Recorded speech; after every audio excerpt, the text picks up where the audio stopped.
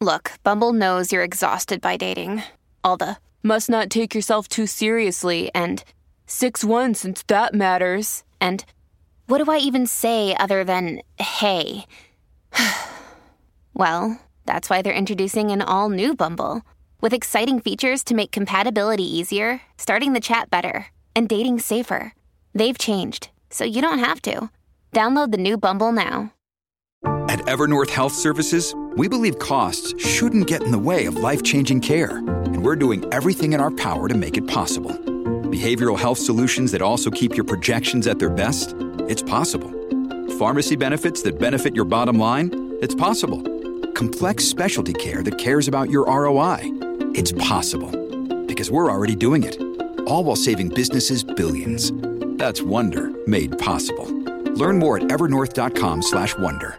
Hello, everybody. This is Marshall Poe. I'm the editor of the New Books Network. NBN listeners like to read books and buy them. So we thought we'd tell you that right now, our friends at Princeton University Press are having a remarkable site-wide sale. You can get 50% off books, including ebooks and audiobooks, with the code 50, F-I-F-T-Y, at checkout until May 31. You can save some real money on Princeton University Press books. I encourage you to go there and check it out. Welcome to the New Books Network. Welcome to New Books in Critical Theory. It's a podcast that's part of the New Books Network. On this episode, I'm talking to Emma Dowling about the care crisis, what caused it, and how can we end it. So welcome to the podcast. Thanks very much. Great to be here. This is an incredibly urgent book, both I think in terms of its subject, the care crisis, but also literally right now and the past year that we've lived through because of the pandemic. And I guess the place to start is probably thinking about what the care crisis is. And I wonder if you could introduce the title really and sort of say a bit about what the crisis is. Absolutely. I guess probably what to say is when I began working on the book, the motivation was really to make visible a growing care crisis that was affecting more and more people, especially after the global financial crisis in Britain and with sort of onslaught of austerity and things like that. And so the care crisis really there was something that for people who were working across the care sector, it was very, very much tangible and something that they felt and they saw every day. And certainly for people who were trying to access care or for people with unpaid caring responsibilities, it was a situation in which for them trying to either access care, get the care that they need to live well was becoming increasingly difficult.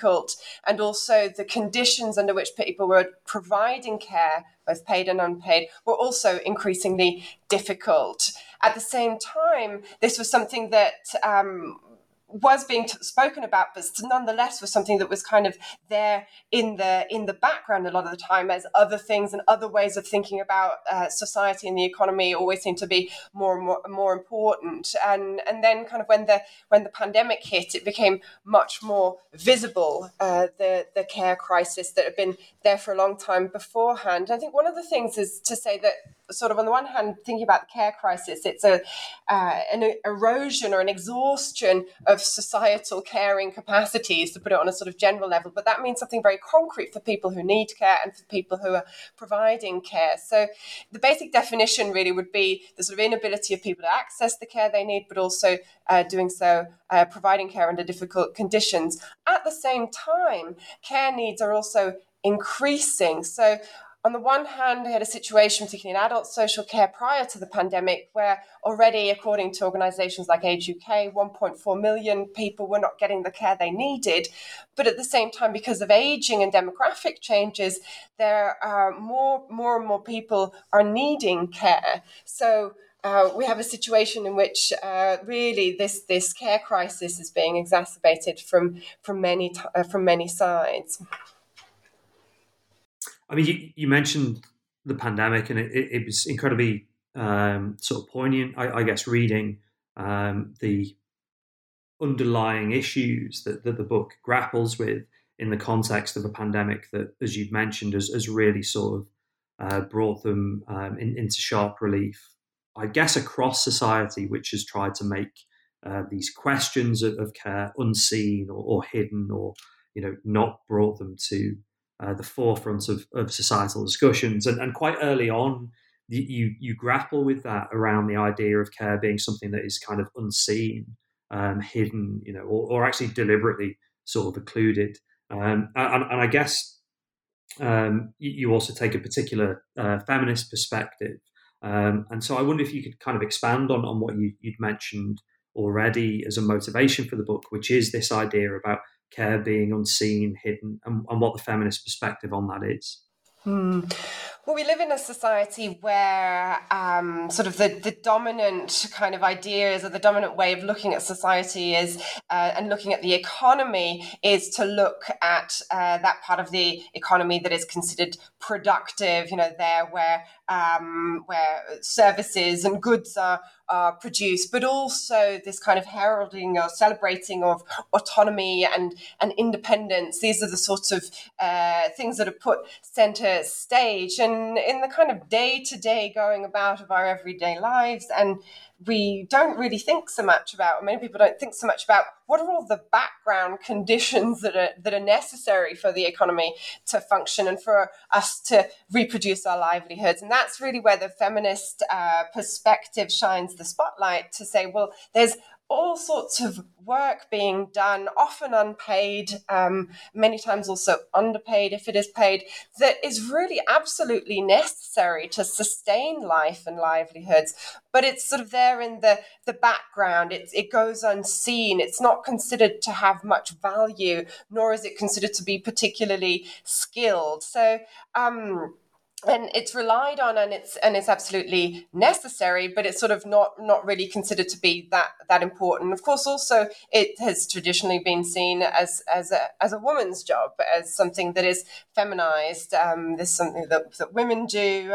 It's part of the kind of culturally ascribed role, and because it's not considered productive, it's sort of there in the background. And I guess there's also something about the ways in which it's sort of seen as assistive labor. In a way, it's also supposed to go unseen if it's done well. So I think there's also that kind of aspect to it that plays a role. And I guess this sort of idea that it doesn't have much value is also kind of embedded in a whole economy, because actually, even though it's considered not to have much value, it's actually so necessary. It's a very high cost, and so all sorts of ways I think are sought to keep that cost low, whether that's in terms of relying on people's sense of responsibility, empathy, a sense of sort of public service to kind of also often keep things going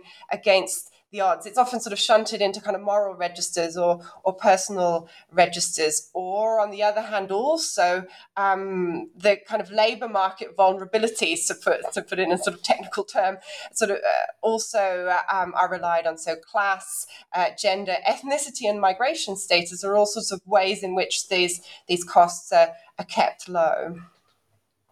I think that point of about keeping costs low, or I guess the sort of trying to place responsibilities onto particular groups and effectively not compensate them or pay them, or indeed treat them with dignity and kind of social status is one of the things the book tries to sort of grapple with as a series of political choices, and indeed a series of choices within organizations as well as political choices. And this, you mentioned the kind of growing need for care because of demographic change.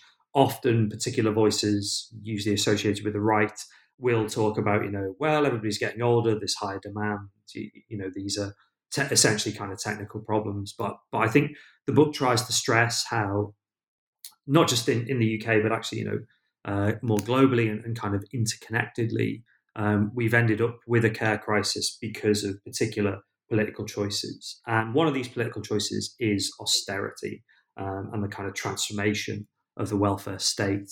And I guess the sense of austerity, it's in the UK at least, there are claims that austerity is finished, and now the spending taps have been turned on, none of which is true. Obviously, austerity is very much still with us, but it'd be interesting to know about what the set of choices is around austerity and what the kind of effects of austerity are. I mean, that was very much something that motivated writing the book in the first place, is sort of seeing the effects of austerity on the one hand, and also looking into the ways in which austerity is kind of wielded as a kind of ideological weapon. The sort of technical term for austerity is fiscal consolidation, which is actually really euphemistic. It's sort of this idea that you're sort of consolidating finances, when actually what's happening is massive cuts to public expenditure that have direct effects on people's lives. So the idea, sort of, if we think about the idea of austerity from above, so to speak, is that the measures are meant to reduce budget deficits, and in this way governments can sort of demonstrate their fiscal discipline and be considered creditworthy. But also there have been sort of economic theories that have suggested that high public deficits can lead to low growth, into instability and crisis. But these are theories that actually have been refuted. We were told that austerity was necessary to rebuild confidence in national economies after the financial crisis, attract investment and create jobs. But even IMF economists have had to concede that austerity doesn't work, that it doesn't necessarily provide the desired economic boost, and sort of pointing to evidence of shrinking economic output, increased unemployment, heightened welfare costs, and sharpening inequality. So and that's kind of my point also in the book. Like, the effects of austerity are not fully grasped by just tallying up aggregate figures, so we've saved this much and that much, but actually understanding the consequences of austerity. So on the one hand, I think, and for me also in the book, there are sort of two elements to this. On the one hand, austerity as cuts to social security, so the restructuring of universal credit, cuts to in-work benefits and disability allowances, also cuts to local councils, which, when it comes to care, is actually really very significant, because the responsibility for social care lies with local authorities. So austerity as budget cuts at the level of local authorities, which have been up to 60% over the last decade, means that there aren't enough funds to provide adequate services. So, for example, with home care providers handing back contracts, or also the means testing and these sorts of things being implemented very, very harshly, and people sort of not being able to access care services not being provided, working conditions worsening. So all of these aspects are very real and felt in their material effect. But the other aspect is also regressive tax reforms, and I think this is something that isn't spoken about so much when we talk about austerity. Is actually, we've seen the sort of terrible effects for people on lower incomes, but at the same time, this sort of redistributing wealth upwards. So actually, when you do look at the aggregate figures, you see that spending hasn't all in all changed that much. But actually, when we look at who the money is being taken from, we see that it's actually the lower echelons of lower income echelons where the money is being taken, because you've had sort of tax cuts for the wealthy, increases to VAT, which always hits poorer people more, and at the same time things like reducing corporation tax, etc. So I think it's sort of, on the one hand, the issue of cuts, but on the other hand also the ways in which wealth is being redistributed upwards. And of course, where austerity hits is more and more people are pushed towards really having nobody else other than themselves to rely on. So it's not just an ideology of sort of individual responsibility. That becomes a sort of real material reality for many people.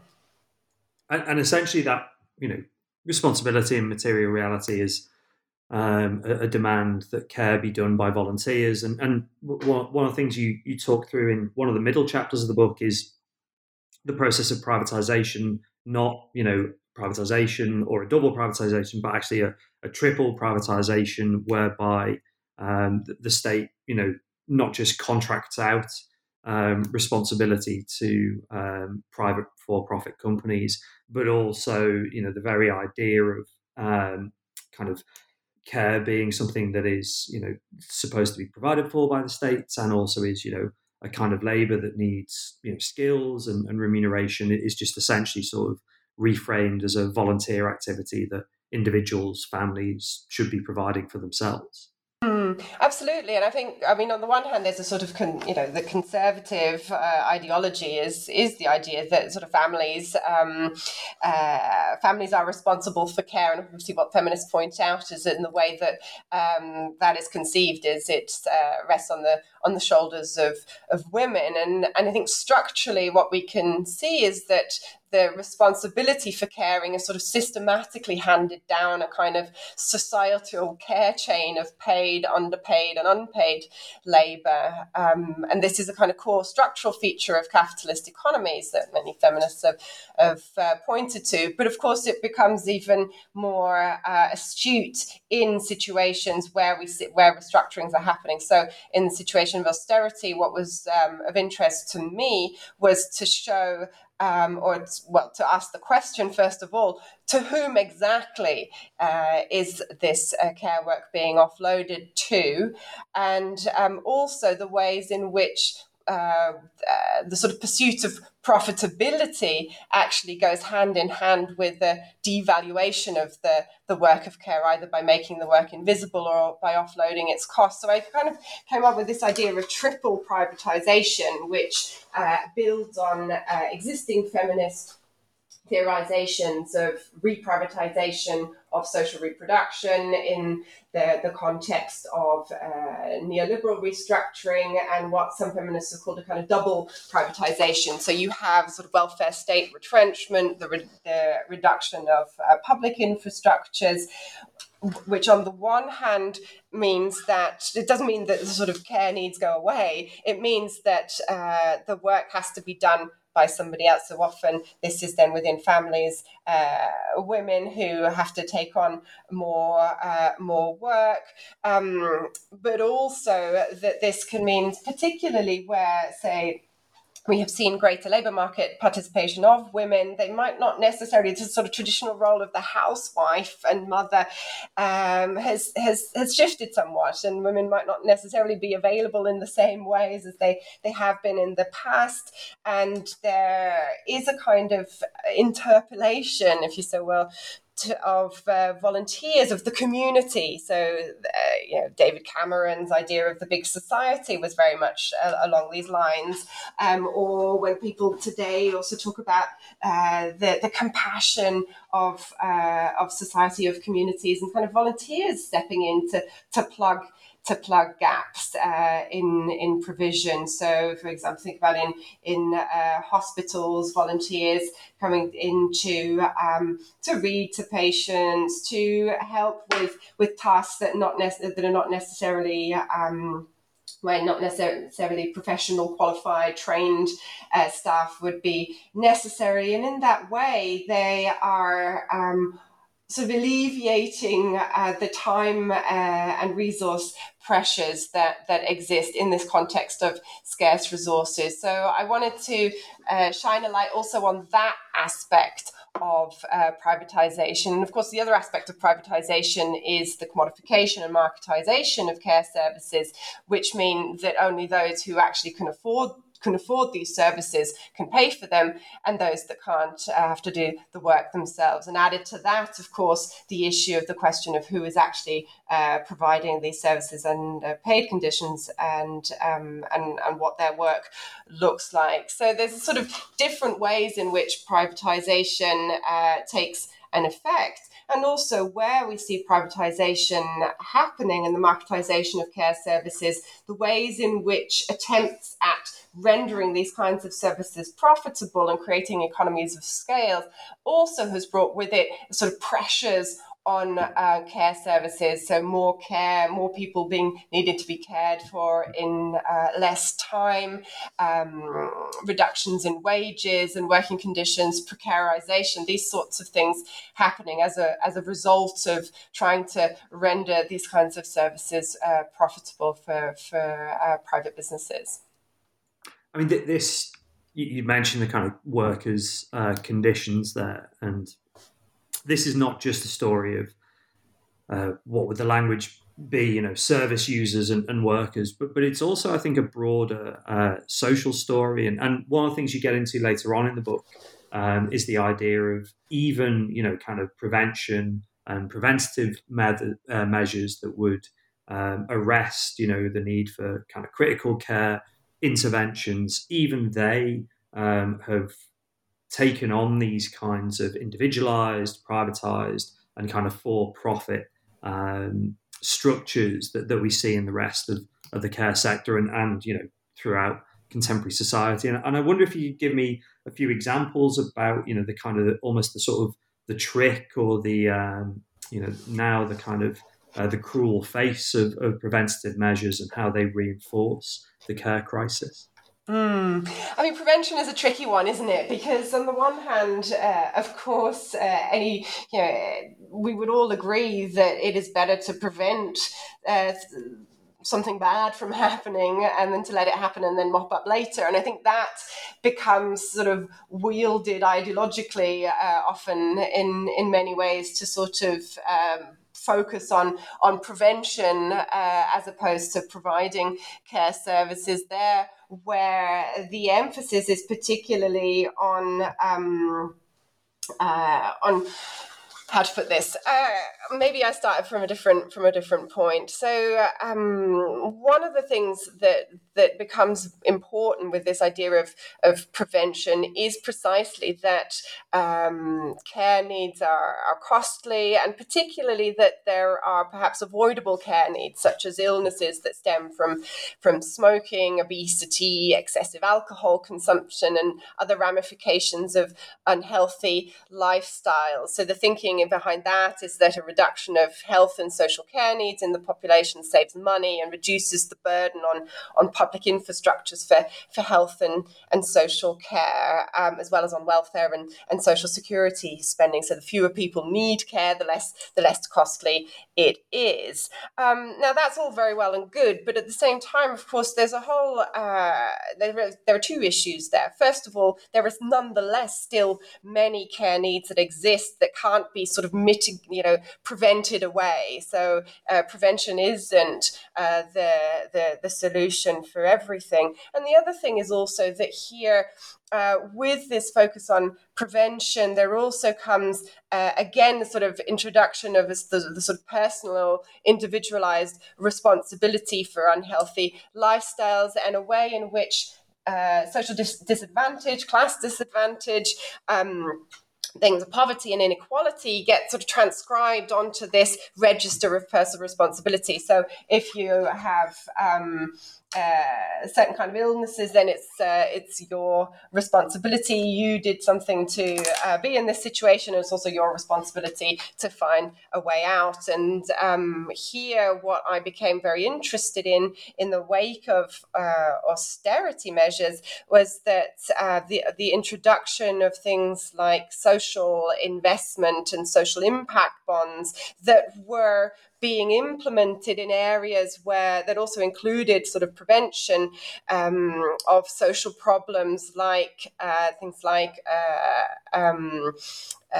the situation for people who are particularly disadvantaged to do with their health, but also isolation in older age, mental health issues, and things also like recidivism or young people not being in education, employment, or training. So lots of issues that actually have to do with inequality and structural disadvantage being sort of funneled into this register of personal responsibility and prevention on the one hand. So programs that sort of help people to change their own situation, and coupled with this sort of new private finance that is being used to organize these, to fund these projects, where then there's something like social impact bonds. You have a consortium that is then involved with addressing a social problem, that then you get private finance for that. And if you solve the problem as a consortium, then private finance gets a return on investment. And for me, this just seemed to reinforce the idea that not only the kind of structural issues that lead to the problems in the first place are sort of, rendered invisible, but also it was the people themselves, the individuals who are bearing the brunt of these structural problems that become responsibilized, and then also in turn a source of profiteering for private finance. So there's a whole sort of various layers here that are problematic. And what does this mean for kind of us as individuals? And you sort of get into right at the very end of the book, the kind of modern, in some ways, really affirmative and really important idea of self-care, but at the same time, there are particular, sort of heavy psychological negatives about the care crisis as it plays out on an individual level.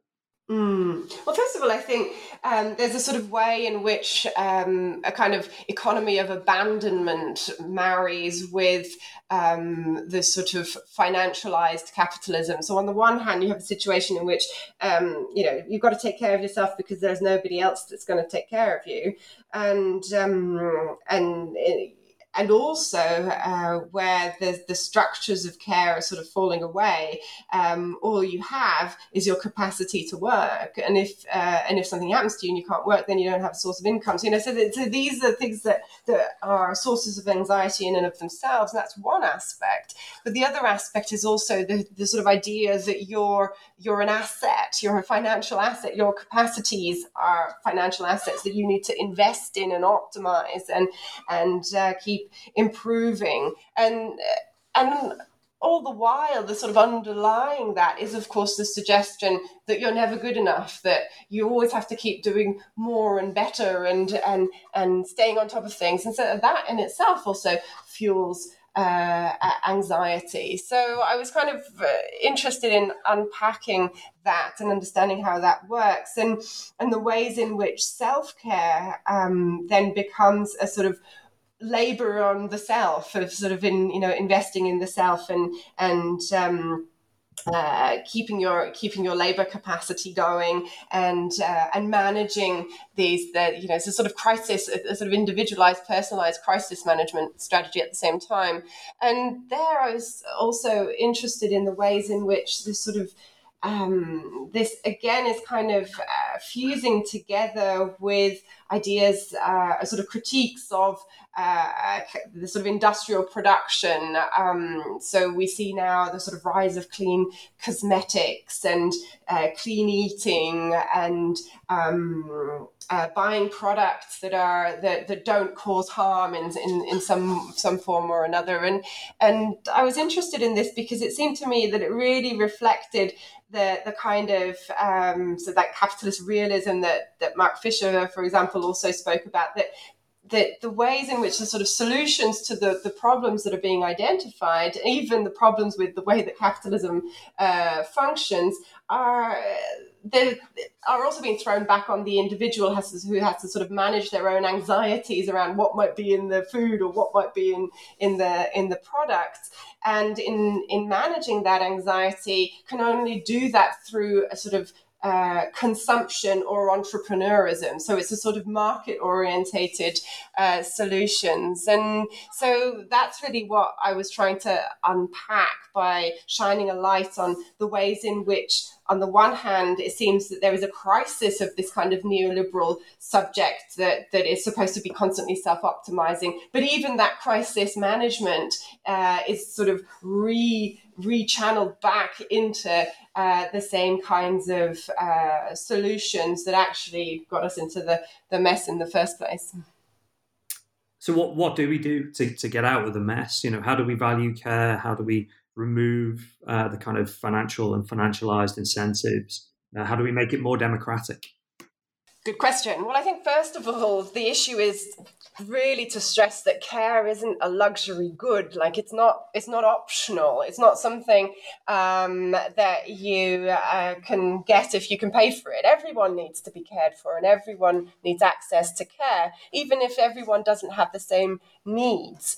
And I think here also is something that really came to light in the pandemic, something that feminists have long stressed also, that our lives are interdependent, and that really needs to be acknowledged. But that also means that we need to really value care. So valuing care means, of course, allocating more resources, more collective resources to that, and in terms of funding for infrastructures, whether that is through progressive taxation, through really funding good public infrastructures, but not, of course, and I think this is also a key issue that we have to really be aware of in the current debates, that we also need to regulate and reform the privatization of care, because if we simply provide more money for privatized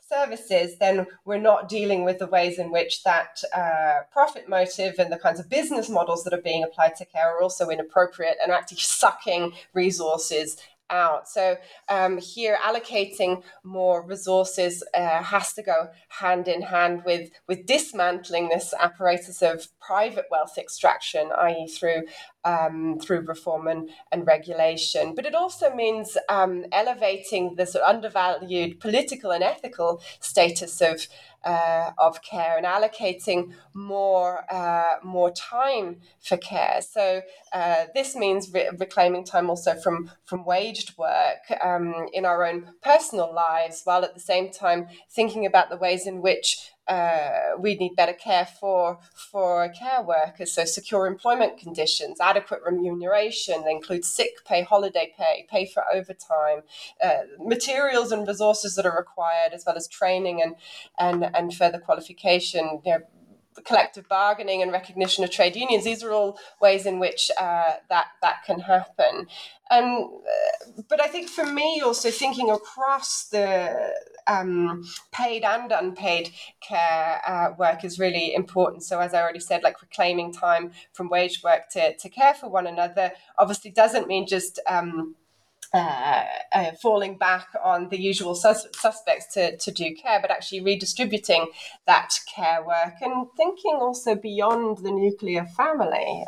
So ideas about commoning care, developing new kinds of arrangements and networks for care that spill out of the individual household and the nuclear family, I think are really important. And of course here democracy is really key. So I'm quite interested in the local level, also the sort of municipal level, as a space in which we can think of sort of real innovation rather than commercial experimentation, in ways in which we reorganize care in terms of also the participation of people in actually having their care needs met, but also taking seriously the needs of those who are providing care, not just paid care workers, but also informal carers.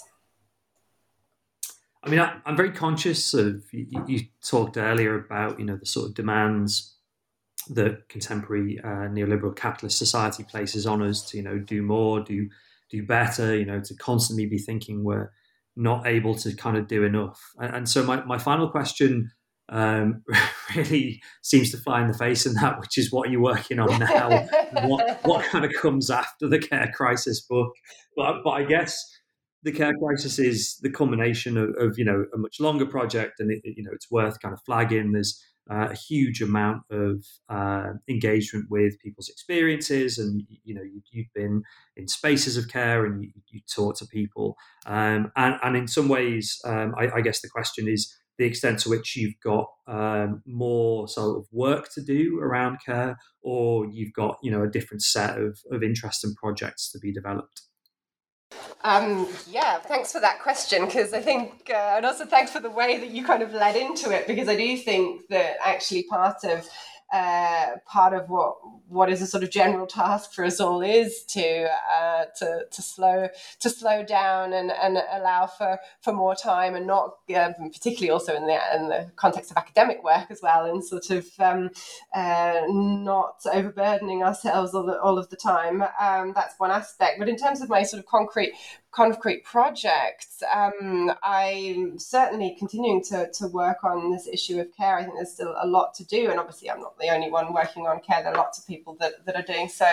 But one of the things that interests me in particular is trying to understand the ways in which the pandemic is or isn't a catalyst for change, and what openings there are to really change the situation and improve the situation. I think that's one aspect. But also, one of the sort of key concepts that I develop in the book is this idea of the care fix. So this sort of short-term, the problem of these kind of short-term fixes that sort of paper over the structural problems, displace the problems, displace the crisis.